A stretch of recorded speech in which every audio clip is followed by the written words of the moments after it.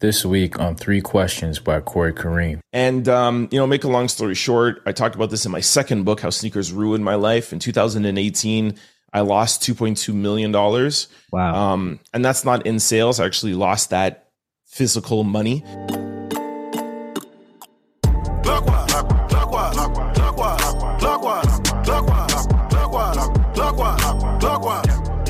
turn back. Only go clockwise. Never go back. Welcome back, guys. Welcome back to another episode of Three Questions by Corey Kareem, the podcast where we sit down with some amazing people who are doing some amazing things. And that's right, you guessed it. We asked them 3 questions, sometimes 4, sometimes 5. In today's case, it's going to be more like 7 or 8 because we got a pretty interesting guest. But rather than talk about people's wins or successes, we talk about their failures, more specifically, the lessons that they learned from those individual experiences. So with that being said, my guest today went from selling long tees and do-rags out the trunk of his car to owning 10 storefronts, which employed over 1,000 people. He's an award-winning entrepreneur and founder of Exclusivity, a clothing store that helped lay the groundwork for sneaker culture here in Canada. In 2022, he was the recipient of the RBC Young Entrepreneur BBPA Harry Jerome Award. He's also the author of the autobiography, How Sneakers Saved My Life. Without further ado, Trent Out Loud. Welcome to the podcast, my brother. What's up, brother? Thank you very much for having me, man. Man, thank you for being on the platform, man. That's a good intro, man. I like that. Thank you.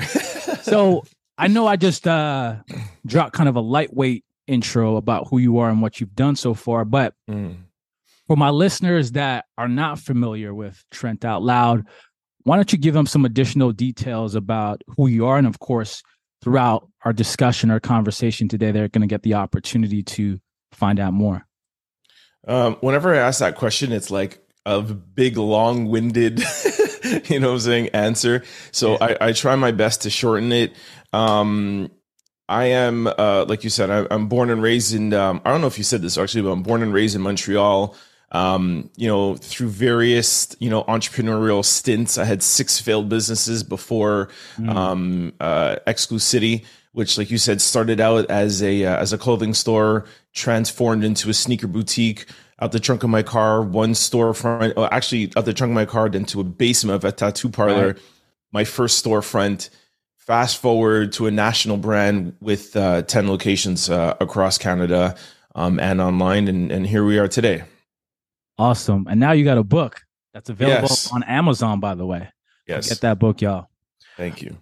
Perfect. So let's jump into this. So my first question, Trent, in your book, you have a word cloud where you list off words that describe things that you've experienced in your life. So some of those words include millionaire, porn star, athlete, Jamaica. Shout out to all my Jamaicans now. We out here rapping. And Lamborghini. Now, using a virtual word cloud, what would you say are the characteristics of the mind that an entrepreneur needs to have in order to achieve success, massive success in today's world? Good question. Do you want me to just list the words and give an explanation, or just do you want the words? List the words, and if you want, you can add explanation. Okay, I'm going to start out with sacrifice, and that's the only one that I'm going to give some meat to. Okay, is because you hear like sacrifice, and you're like, yeah, of course I got to sacrifice. I'm going to work hard, but sacrifice to be an entrepreneur is sacrificing friends. Sacrificing girlfriends and boyfriends, sacrificing family events, birthdays.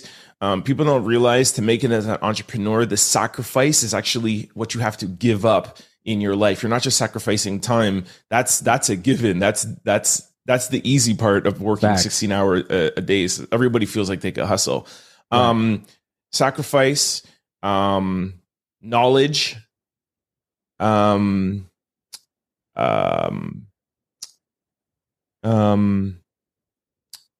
branding, and marketing. Those are the 4 pillars to being an entrepreneur. And so would it be safe to assume that if you have to weight those, right? So I think you gave me 4 or 5. Yeah. Would you say that sacrifice is the most important, or would you say they're all equally important? They're all equally as important, because people don't realize, like, if you're trying to be an entrepreneur, like, if you're trying to, make a couple of $1,000s, okay, that's something. You're just, you're just trying to make money. To be an entrepreneur, you have to have a brand, and people don't realize, like, your brand is actually more important than anything else. So they're all important. And then marketing that brand, like when I say Nike to you, you think of something, right? And everybody will think of different things. And when you say exclusivity, you think of different things. And that's what I've done by branding my company, or branding Trent Out Loud, or you branding your podcast. So people don't realize how important branding is. And then once you have a brand, you need to market that brand. And that marketing has it has to make sure, you have to make sure that your brand speaks to your marketing. So there's so much more than profit and losses. So yeah, sacrificing branding and marketing, they're all equally as important. Right. And knowledge. Right. Of course, that's a given. And it's funny when you mention brand, one of the things that stuck out to me, I think I was reading a book called Biology, as in BUY, and then ology. And I think they were giving the story of that whole Pepsi versus Coke challenge that happened back in the day. Now, they said back in the 70s, they did the test, and just over 50% that did the blinded test, right? Just over half of the people chose Pepsi as the better tasting product. Then 28 years later, they did the exact same challenge, blindfolded people again. And again, slightly over half chose Pepsi as the better tasting product. Then they decided to do one extra little thing.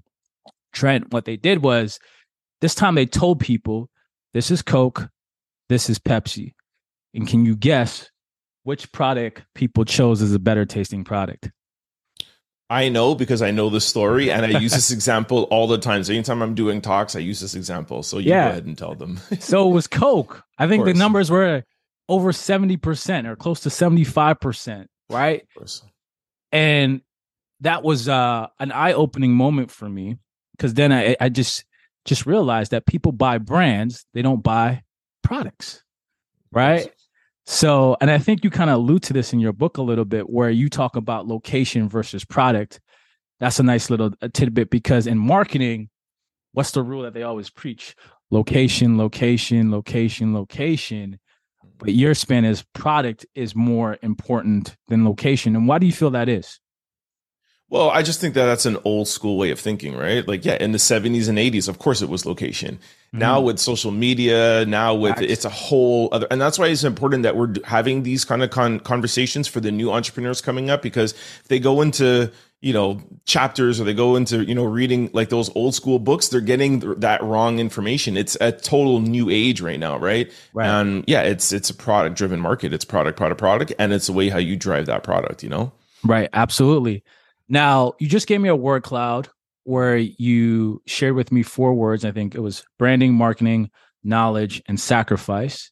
Yes. Now, are there any other words you would add if you were specifically giving advice to a Black entrepreneur? No. Same? Exact same.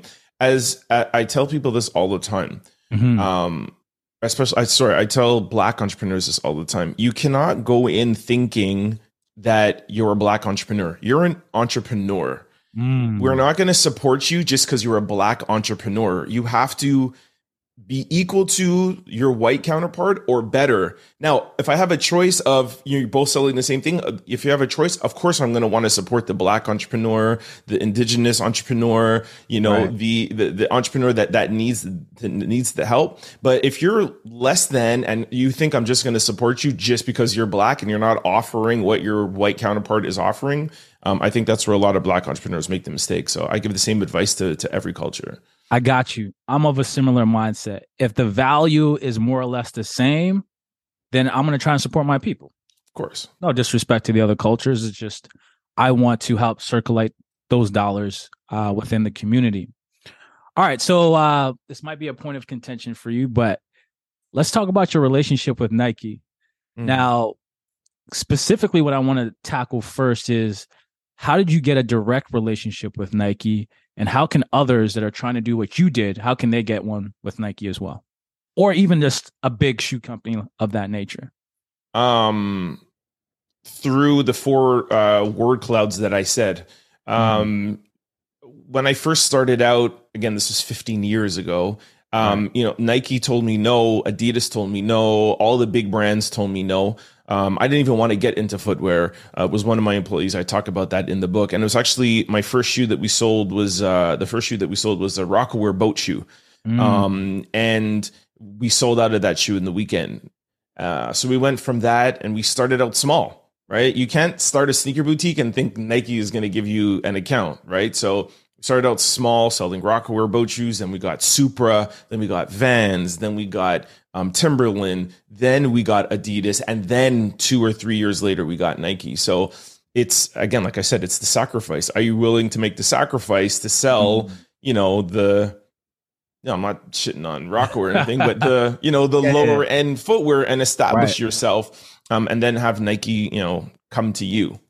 Right. And so in terms of like units, if we're trying to give people like physical numbers to work with, when a Nike rep comes in to evaluate whether you're, successful enough to carry their inventory, are there certain numbers or figures that you got to hit? It's not about the numbers with Nike, especially in this day and age. Nike uses their stores to influence the community that store is in. So you're not going to, Nike's a $50 billion company. The amount of shoes that you could sell is going to be a fraction of what they're moving globally. So it's real. The numbers are irrelevant. It's your influence, your impact, and the culture that you're hitting. That's what Nike's looking for, or any sneaker brand's looking for. Okay. Those are nuggets. Those are gems right there. Now, where's your relationship with Nike at now? There is no relationship anymore. It's over. Right. Now, I'm trying to go somewhere here because I saw a post you did, and that's the direction I'm trying to go. And I think I think I would like you to elaborate on what's going on with Nike, or the actions that you're looking to take. I don't want to say against the organization, but just if you can fill in the blank on that a little bit. Actually, you know what? It's like the past couple of days I've decided if you notice, I used to have them pinned on my Instagram and I've taken it down, and I'm like, just for my own mental health, I'm kind of just, I have it out there and I'm just letting it do what it does. So, I'll leave it up to the people to carry on, but I will answer your question in short. I had a close relationship with Nike for the past close to 15 years. We helped Nike lay the groundwork for sneaker culture in this country. There was no House of Hoops. When we started, we helped lay the groundwork for, the basketball lane that was severely underpenetrated. Exclusivity was, the store that ran that offense for Nike, especially in the East Coast, in Montreal and Toronto. Nike championed Exclusivity to come to Toronto ahead of the All-Star game because they liked, like I said earlier, how we presented ourselves, our impact on the culture. And, make a long story short, I talked about this in my second book, How Sneakers Ruined My Life. In 2018, I lost $2.2 million. Wow. And that's not in sales. I actually lost that physical money. So I went through a lot of downturns in my business. I think we grew a little too aggressively with storefronts and, with online, and, our rents were too high. I had, Young Street rent was $40,000 a month. Queen Street was 30,000 employees. So we went through a kind of a rebranding and a transition. So we went from having 10 storefronts to having 3 or 4 storefronts, and really driving most of our business to online. And before the pandemic, Nike was okay with that. And after the pandemic, there was a new Nike leadership, and they were like, no, we don't want you to focus all your energy online. We are online. We want you to focus on stores. So I went to the new management. I was like, look, man, I wrote books on this. I send you financial statements. I lost millions of dollars with this concept. So like what I wanted to do is I wanted to transform my stores into more experienced stores. And we're paying less rent. Anyways, it was a big thing. They pushed back. They didn't like the idea. And they said that we needed to go back to traditional brick and mortar retail. And as a businessman, as an entrepreneur, I didn't like that concept from coming of losing millions of dollars for it. So they told me if we don't go back to that concept, then they're going to close our account. So we no longer have a Nike account, and we're in the midst of closing down our Extra City location as you know it.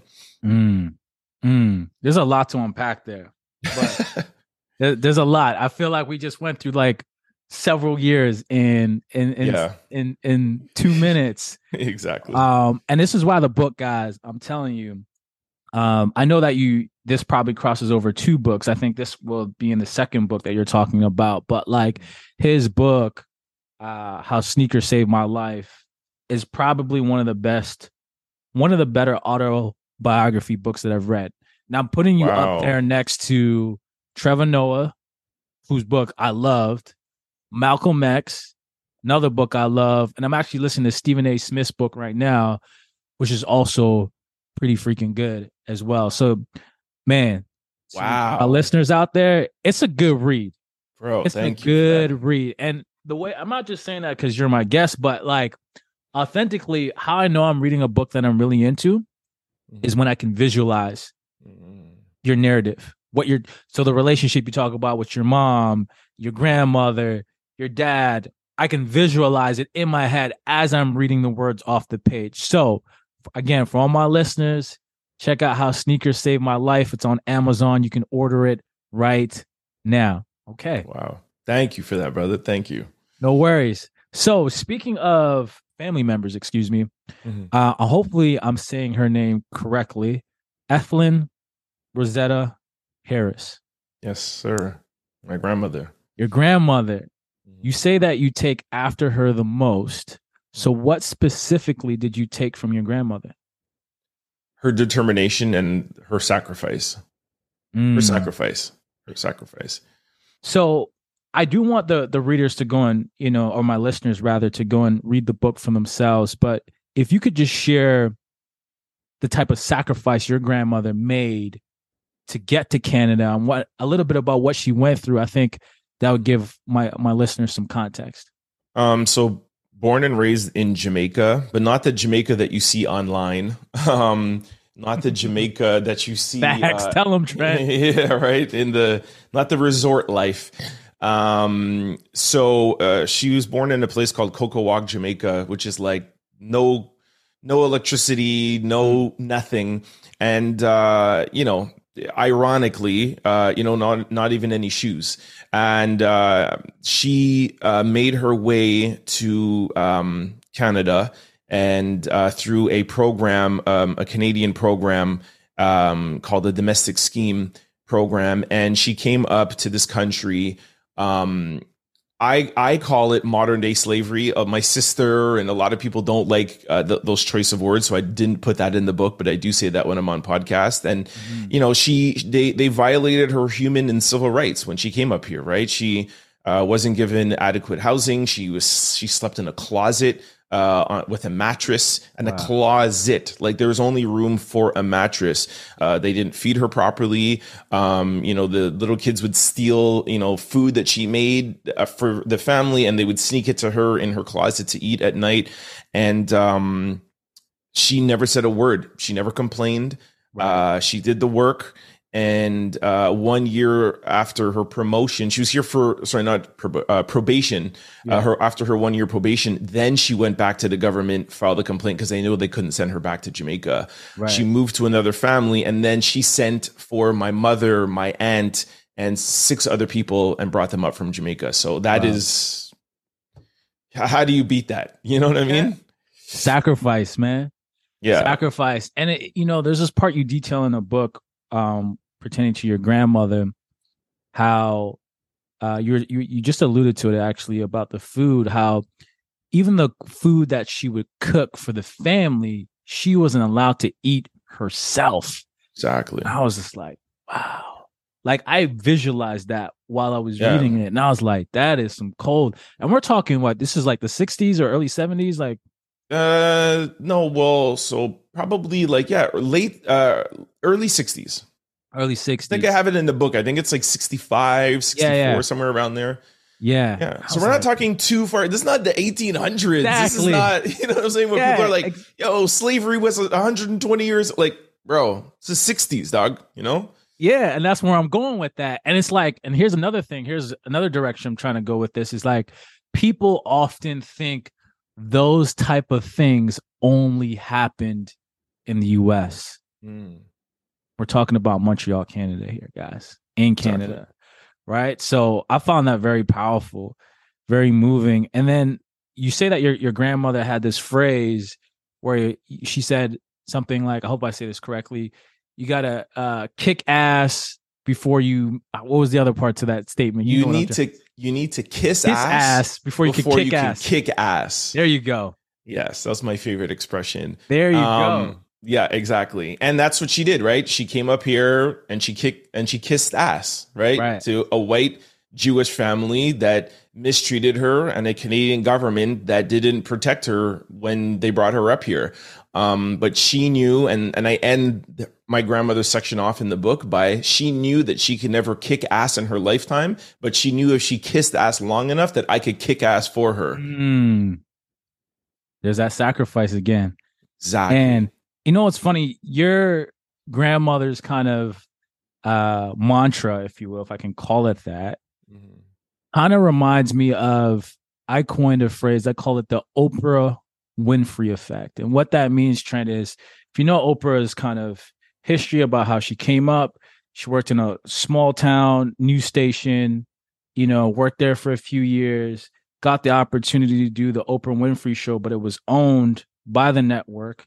She played that role for quite some time, got enough cachet and resources to then start her own production company where she owned the rights to the show. And then many years later, developed the own network, right? So she played the game until she could have enough cachet to have a major influence on the game to the point where she can now own the game, or at least a piece of the game.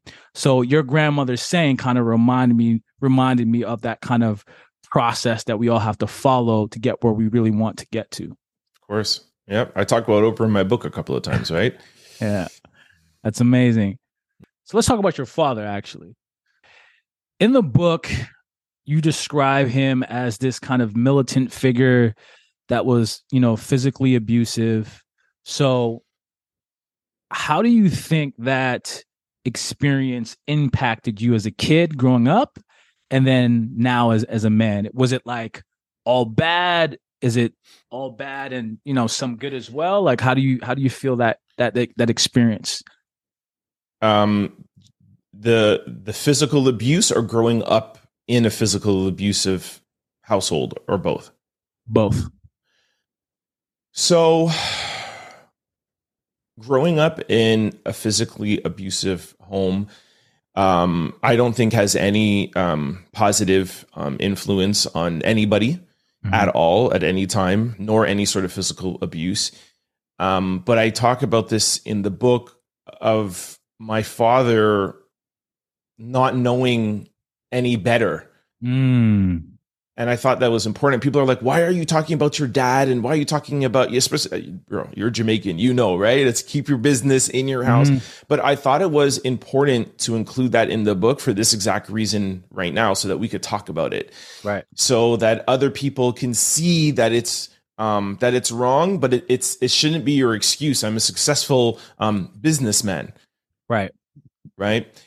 So my father, me being a severely delinquent kid, always getting in trouble, you know, getting arrested, you know, just hanging with the wrong crowd, you know, having charges. Like my it was my dad's only way to get to me, right? And I talk about that in the book, and it was like he was trying to save me, but he didn't realize that I was trying to run away from him being physically abusive to my mom, right? So he didn't have the tools to raise me, how we would raise a child today. So I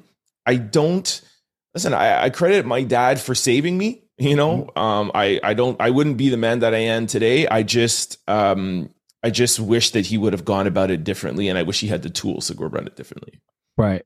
And I think that's where I was going with this question, is because oftentimes, especially now in the last maybe 4 or 5, maybe even 6 years, you hear the word trauma a lot, right? Almost to the point, in my personal opinion, that I feel like it's losing its significance.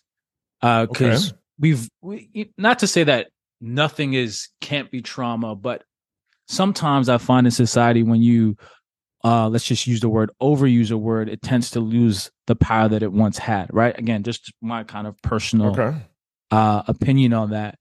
And what I wanted you to kind of go with is the fact that even though you grew up in this, let's just call it troubled household, you were still able to achieve a level of success, right? So where I'm going with this is not to deny that the negative impact that it had on you mentally, emotionally, physically, but to say that even when things are really tough or really hard, you can still turn things around, right? There's still a possibility. There's still that option.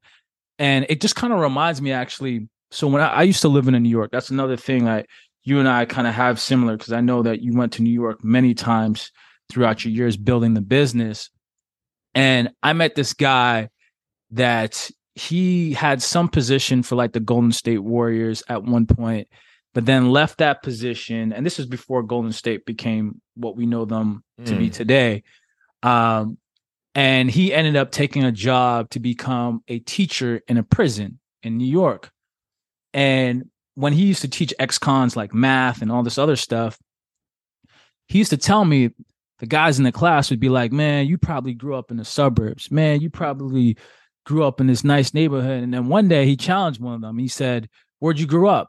Guy said, this block. He's like, actually, I grew up 3 blocks away from you. Mm-hmm. The only difference between you and me is about 5 to maybe 7 crucial decisions we made between the ages of 13 to 18 or something like that, right?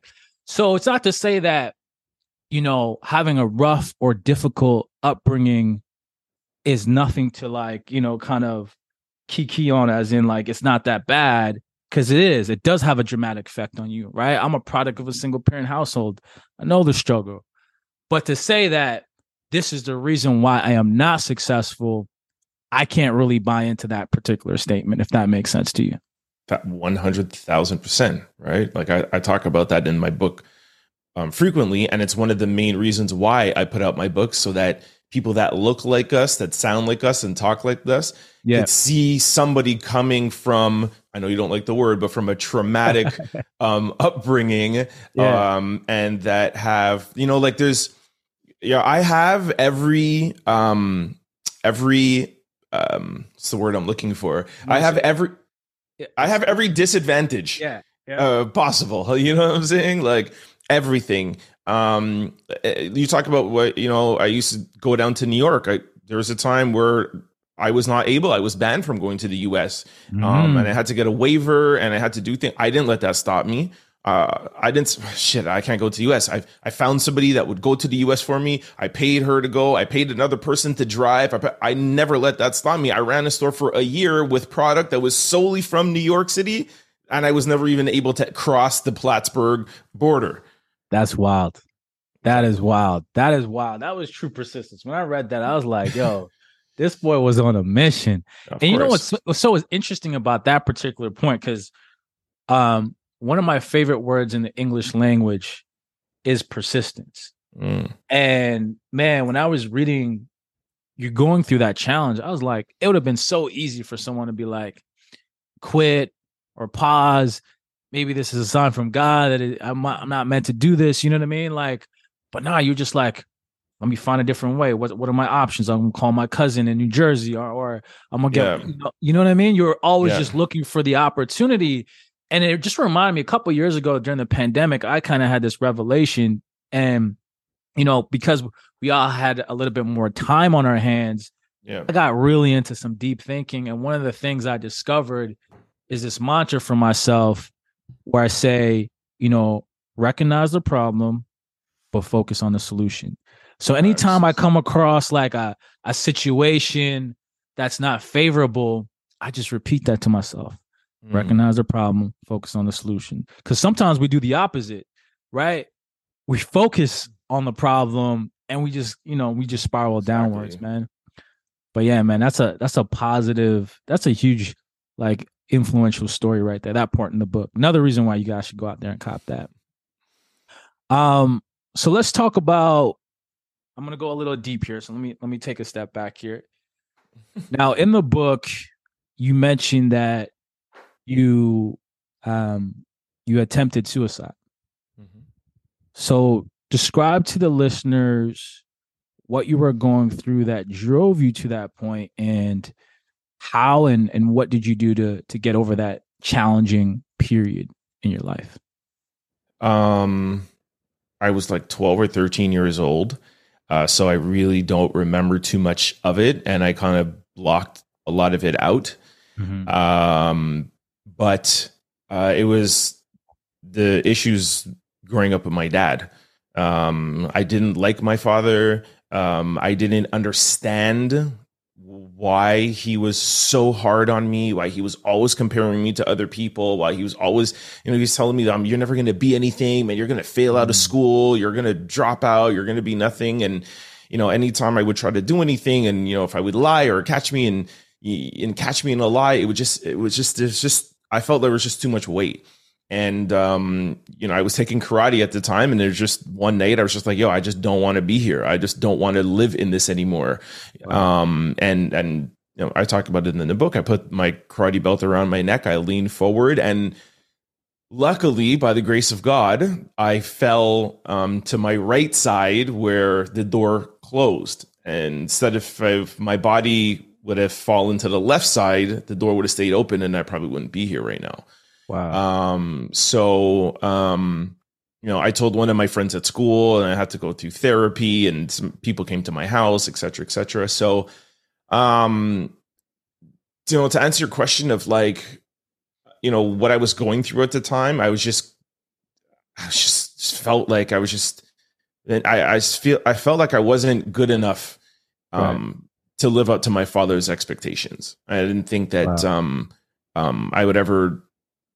there would ever be an escape from it. And, there's a lot of people that are going through that now as adults.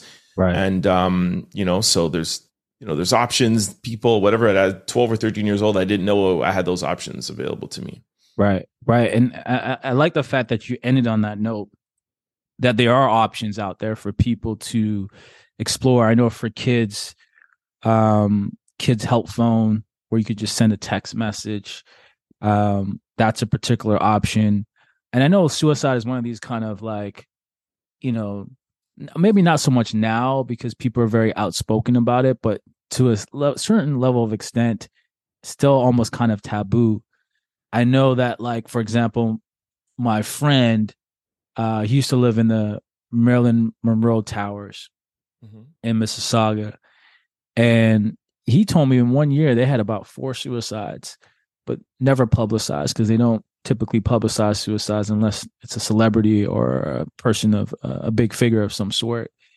And that was just crazy to me that, right next door to me, 4 people try to take their lives. And then you find out that this happens on a daily basis across the city, across the country, across the world. And, I also came across a reading somewhere. I can't remember the exact source. And it says a lot of the people who attempt suicide, but obviously they survived, they say that in the act of doing it, most of them are already regretting it in the act of doing it, which I found very, very, very, very interesting. And so my takeaway when I read that was just like, as bad as what you're feeling, it's never worth it to go all that way. Mm-hmm. And I know that's hard to say when you're not in the thick of things. Trust me, I know. I'm not trying to be ignorant or insensitive of anyone, but like, if you could just hold on for another day, another hour, just give yourself that time, your brain to kind of process, there's a way out of your situation. Always 100%. Man, this next part, this next question was near and dear to my heart, man. I'm going to say this number. You know exactly what I'm talking about. $3.52.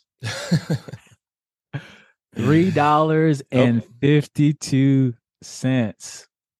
That's the amount of money you had left in your bank account at one point.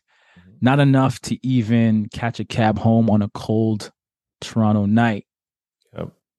Now, with that in mind, what advice would you give to someone who's in a very similar predicament right now? You know, down and out. That night where that happened and I had to walk home for an hour and a half because I didn't have enough money for a cab. I never for 1 second thought that was going to be the rest of my life.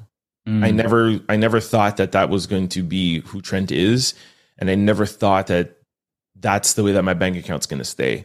It was just a wake up call to be like, all right, okay, we need to make some changes. Right. You know what I'm saying? Right. So, I mean, a couple of things like you alluded to, not to get back into the suicide, but like you said, just there's always a better day. You know what I'm saying? And, yeah, I didn't think of that night when I was 12 years old, but as an adult, I always know that my present is not always going to be my future. Correct. So I just look at those moments. The advice is, look at those moments as a wake up call and make changes, right? There's a reason. I think you alluded to this earlier, right? Where it's like the choices. I think that guy that was talking to those guys in jail, like, there's 7 decisions that you made to get here, right? So it's like, what decisions did I make for my bank account to have $3, and how can I change those decisions? Right. It's never too late. Never too late, man. Never too late. I live by that. And it reminds me of something. I heard a pretty successful businessman say years ago when I was in college, and he said, situations are temporary, actions are permanent. And something like I always like to kind of repeat to myself, because sometimes we get into a situation and it feels like it's legit the end of the world. What are people going to say to me? Yeah. How am I going to get out of that? It feels like you're just like, there's no way out, but all situations are temporary. And I think one of the advantages to your book, when people get the opportunity to read it, Trent, is that not only do they see another brother or just another human being go through those kind of highs and lows, but you've made it out for the betterment. And I came across a saying that said, sometimes you don't need to hear or see anything new. You just need to know that somebody else went through it. And that's why I'm also a big fan of autobiographies, man, because those are my favorite types of books right now. Because it's just like, it's like, man, Stephen A. went through this. Exactly. Trevor Noah went through this. And it's like, anytime I feel like throwing a pity party, and I have like my 5 minutes, maybe an hour or two, whatever, when things are not going the way that I want them to go, I think about, man, Nelson Mandela did 27 years. Exactly. What am I complaining about? I have a Nelson Mandela poster up in my office right now. Yo, this guy did 27 years in prison breaking down rocks. Mm-hmm. Corey Kareem, I think you'll be all right.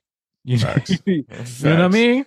Which brings me to my second favorite word, perspective, man. Like being able to frame, for me at least, is life-changing. It's gotten me from doing some pretty stupid stuff, man. Just like, hold on, let's check yourself for a second here. It's not that serious. Facts. And just to add to that perspective, if you can't, because some people just don't have the ability to put things in perspective. Mm-hmm. Therapy is your best friend. Cognitive behavior therapy. Google that. It's about your thoughts, your feelings, and your actions. I just did a really amazing podcast. I'm tuning my own horn because I thought it was a really great podcast with Dr. Alfie. And she gave a great explanation of what CBT is. And it's literally like, think about leaving your house and you made a mistake and you put an Air Force One on one foot and you put a Jordan 3 on the other foot. You might, some people might go outside and be like, holy shit, I'm such an idiot. Why did I do that? And you have a bad day. Another person might go outside and be like, yo, I look so fly. I have 2 different pairs of shoes on. Look how fly I am. You can't pull this shit off. That's perspective. And that's what cognitive behavior therapy does. It helps you frame your life and achieve your goals and look at your perspective of your life. So, Google CBT and try to get some CBT therapy in your life. Yeah. You know what? To echo that sentiment, I started therapy February of 2021. Nice. And life-changing.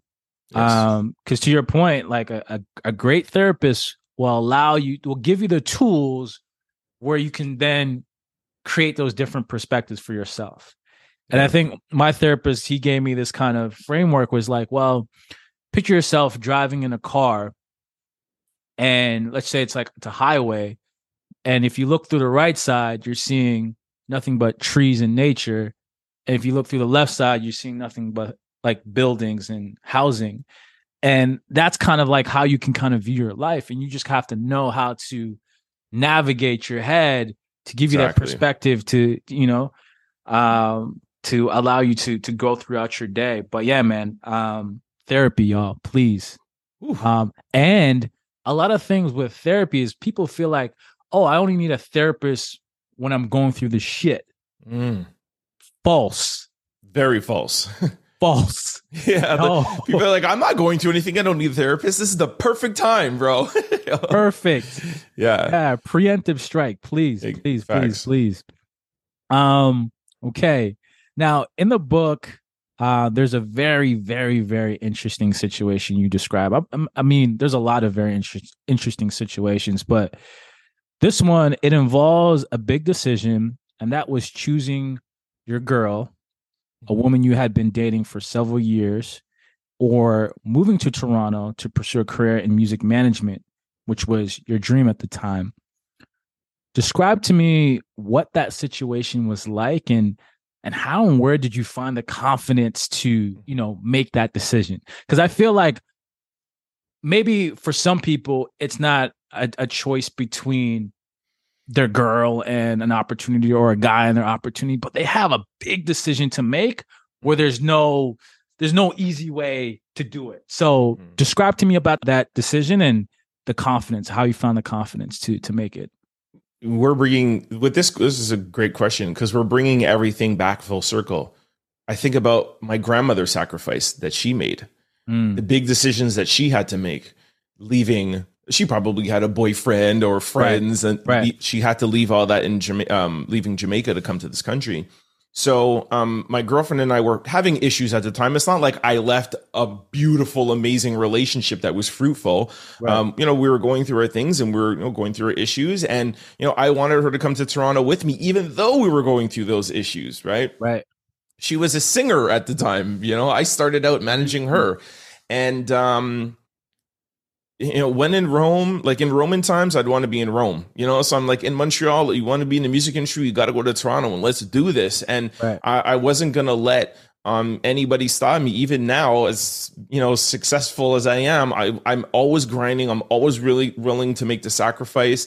So those big decisions are easy for me. It's making the decision to make the sacrifice. And I'm always 1000% willing to make the sacrifice.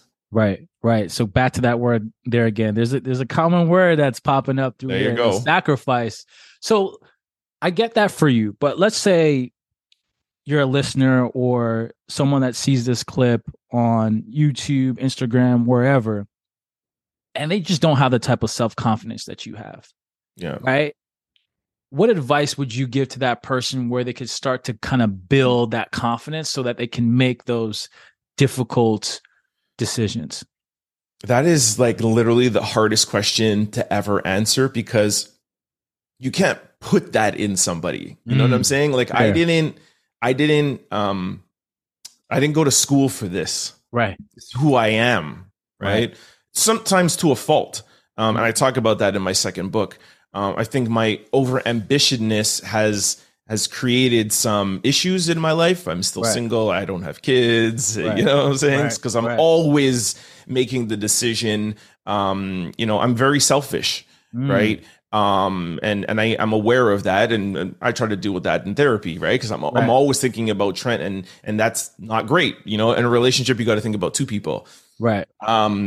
But I think, honestly, we do have a lot of parallels. I read over 60, 70 autobiographies. And if you study the life and journey of successful people, it's making that sacrificing, having the confidence and believing in yourself. And I think that, like you said, when you read Stephen A. Smith, when you read Nelson Mandela, when you read these great entrepreneurs, one of my favorite reads is Richard Branson, the guy who started Virgin Records and Virgin Airlines and Virgin Radio. Ted Turner started CNN. Steve Jobs. You take a little bit from everyone's life and you make your own life. And take my book, for example. You just said at one time I had $3 in my bank account. Today I'm sitting in a home that has 6 bathrooms. I love it. I love it. I love it. I love it. I love it. If that's not motivation or inspiration, I don't know what is. Like, materialism aside, just the way that you manage the highs and the lows. And that's really what life's about. It's dynamic. It's not like hockey stick growth all the way. And that's something that you consistently see throughout your book. It's not like it was one straight ride to the top. There were many dips, peaks, and valleys. And I think at the end of the day, it's how you maneuver that. And you do that obviously quite well. So my last question for you, I'd be remiss if I didn't bring this up, but you met Drake, Toronto's very own, before Drizzy, before he blew up as an artist. So to give some context. So tell us about that moment and what did you learn from that moment?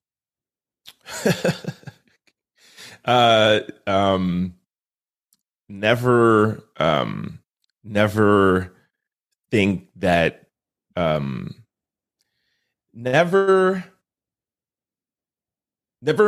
never think that you're too big for any opportunity. When I met Drake, I was the man in Toronto, not Drake level, but I'm just saying, like, I had a popping artist. They had videos on Much Music. I was dating the hottest girl in the city, on Flow 93.5. Like, I was rocking, right? And, Drake was Drake because he was in Degrassi. But he was still wheelchair Jimmy at that time, right? And he saw me outside of a club and he's like, yo, I was at a radio station the other day. Yo, I saw, your artist and I saw your package. Like, you guys are doing it big out here. And it's not like I dissed him, but I was just like, all right, respect, and but at the same time, there's also 10 artists that would come up to me at that time. And I was working with 2 artists and I was just started my management company. And it's like, you could just know that you could always potentially meet the next Drake along your way, right? And I wish I would have taken his phone number. I wish I would have taken, I wish I would have taken his, his contacts. Or I wish I would have, done the thing. Like, he came to our video set, and we used the same video director. Yeah, and he came to our set. People were taking pictures with him, but it's like, yo, take pictures. You know what I'm saying? So it's just a little bit of ego, and shit. I could have managed Drizzy, maybe. Who knows? Yeah. What's interesting about that? My takeaway from that particular story in the book is that, so I have a good friend of mine that's in the production side of the TV business. And so this person will always go from maybe producer to line producer to various, like, each project, they'll have a different title. And we were talking one day, and this person said that, my kind of thing in the industry that I do is I'm always kind. Because on one project, I could be an executive producer. On the next project, I could be a line producer. It's very dynamic. So you just never know. You know what I mean? I feel like sometimes when people get on a ride, a nice momentum of success, it's easy to forget that, right? Because you're like, you're in the moment, right? You're so much in it, but you don't know that person that you kind of like, you know, brushed off, whether it was intentional or not. 3 years later, you could be needing their help, right? Or so things could always flip that way. So be kind, y'all. Be kind on your way to the top. Be kind. Just wanted to make sure, like, I didn't diss him. I didn't whatever. I just didn't take his contact information. And I thought he was dope. I always told people, like, Replacement Girl. I always thought that was a dope song. And I always liked that he was Canadian, but still had that kind of like that American kind of like a little bit of like that American twang, that American kind of like edge to him. And I always thought he was dope. I just didn't have the bandwidth at the time, you know, and I wish I would have had the bandwidth. But I never dissed him. Shout out to Drizzy. Yeah, of course. Champagne Poppy. All right. Let's get into some rapid fire questions. Trent, this is where I ask you a couple questions. I love rapid fire questions. And you just gotta first thing that comes to your mind. All right. Alicia Keys. I'm not doing too good, all right? My first one is Alicia Keys. So many things just went through. That's so loaded. Like, I have a history with Alicia Keys, man. I know. That's why I chose it. I love her. Love. Okay. Victor. Regret. South Africa. The motherland. Home. Take me back. My last one, rejection. Bring it on. And I love that about your personality because, you know, outside of doing this podcast, I'm in ad sales and ad sales executive at Spotify. And whenever you have a role that involves, you know, presenting and pitching, rejections are part of the process. And I came across a reading years ago. This guy, Darren Hardy, is a publisher of like Success Magazine or something, or maybe I don't know if he's still the publisher. He was telling the story when he was getting into real estate. When he was starting off, when he didn't have a book of business or book of clients, he would make a like an Excel sheet with like 30 boxes or whatever it is. And his goal was to get 30 no's every day. He would actually go for a no, right? Because he knew that if I get the no's, I'm going to get yeses just by law of averages, right? So if he didn't get 30 no's, he'd keep knocking on doors every day. And it desensitized them to the no, where it's just that's like crazy.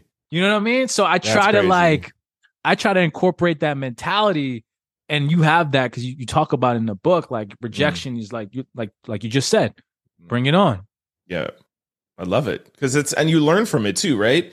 I like to learn, like, I love that of taking the 50 no's, but it's like, why did I get those 50 no's? It's just like looking at the bank account. It's like, what you cannot be perfect. No one's going to be perfect. You're never going to start anything and it work. Right. So I like to take the rejection and dissect it and then come back and like, I want to be able to present where you can't tell me no, where you can't shut me down. Understand?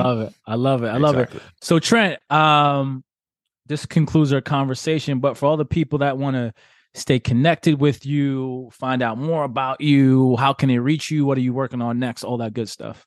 Well, like I said, I'm winding down Extra City right now, and I'm really heavily focused on my podcast. I really love podcasting. I love talking with people, and I've talked from Brandon Gonez, from a journalist, to Dr. Alfie with therapy, and it's really my love for autobiographies, and it's taking little nuances from everyone's journey and having my listeners learn from that. So you can find me on all podcast platforms and on YouTube, Trent Out Loud, my website, trentoutloud.com, and on all social handles are Trent Out Loud.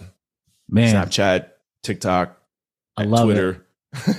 I love it. Well, guys, that concludes today's episode of 3 Questions by Corey Kareem. And as many of you know, I like to end each episode by saying, if you want to just impress people, talk about your wins, your successes, your material items, yada, yada, yada. But if you really want to have an impact on someone else's life, talk about your failures, your transgressions, those down periods. That's how you really move the needle in someone else's life. So with that being said, Trent and I are out. Peace and love. Until the next time. Peace. Clockwise, clockwise, clockwise, clockwise, clockwise, clockwise, clockwise, clockwise. Never turn back. Only go clockwise.